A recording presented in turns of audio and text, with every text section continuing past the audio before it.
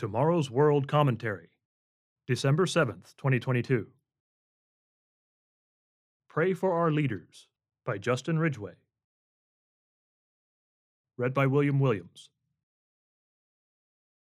Article begins. In the past 2 decades, there has been a dramatic increase of disrespect toward those in leadership positions. An attitude of hatred and vitriol toward political rivals permeates society. In a time of increased difficulty and heightened emotion, how should Christians conduct themselves toward leaders they perceive as bad, quote unquote? World leaders make decisions that don't always have positive effects or outcomes, and the negative effects of their actions can be hard to ignore. We may not always agree with their decisions.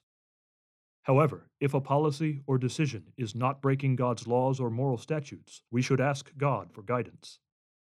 Yes, we all should be sickened by the decisions that violate God's laws, such as the normalization of homosexuality, transgenderism, and pedophilia, the push for critical race theory and class warfare, the feminization of men and masculinization of women, the push for uncontrolled, unwise government spending with no self-control, and the list goes on. It is troubling to see secular leaders pushing immoral debauchery down the throats of citizens, and it is difficult to not be frustrated toward them. How do we respond when we or our families suffer? Do we fan the flames of rage or join in a protest to express our opinion and frustration? God teaches a different, revolutionary approach toward leaders, even questionable ones. Romans chapter 13 verses 1 and 2 state, "Let every soul be subject to the governing authorities, for there is no authority except from God, and the authorities that exist are appointed by God. Therefore, whoever resists the authority resists the ordinance of God, and those who resist will bring judgment on themselves." Notice that this passage did not say to approve of or submit to ordinances contrary to the laws of God.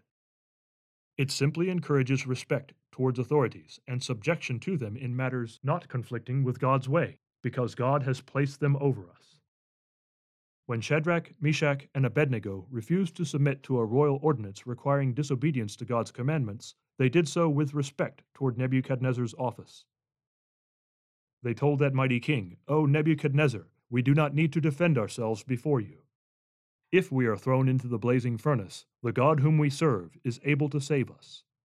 He will rescue us from your power, your majesty, but even if he doesn't, we want to make it clear to you, your majesty, that we will never serve your gods or worship the gold statue you have set up." Daniel chapter 3 verses 16 through 18, New Living Translation.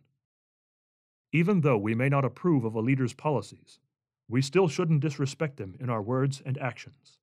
If we do, we are resisting God and bringing judgment on ourselves. We may do this in ways that are sometimes overlooked or trivialized. Do we share or like quote-unquote anti-establishment posts on social media or posts that make fun of leaders? Do we cheer on disrespect toward offices of leadership? Do we casually criticize those who are in office? Instead of responding to negativity with negativity, take the narrower path, the one less traveled. Pray for our leaders. Pray that they may come to their senses and make decisions in harmony with God's truth and calling. Therefore I exhort first of all that supplications, prayers, intercessions, and giving of thanks be made for all men, for kings and all who are in authority, that we may lead a quiet and peaceable life in all godliness and reverence. For this is good and acceptable in the sight of God our Savior, who desires all men to be saved and come to the knowledge of the truth. 1 Timothy chapter 2 verses 1 through 4. The Apostle Paul wrote those words in approximately 64 to 65 AD.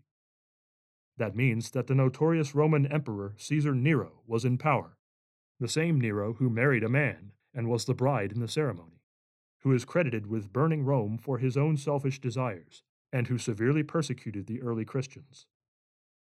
Yet instead of criticizing the Roman authorities, Paul was inspired to encourage us to pray for our leaders and to desire that they come to the knowledge of the truth, which leads to repentance and salvation. That is something we should desire for all human beings. Let us pray that our leaders make better decisions, and let us seek to find good in what they are doing. Let us pray for them to come to the knowledge of the truth. Let us see the big picture and pray that we may live a quiet and peaceable life in all godliness and reverence. Let us pray for our leaders. End of article. Literature offer.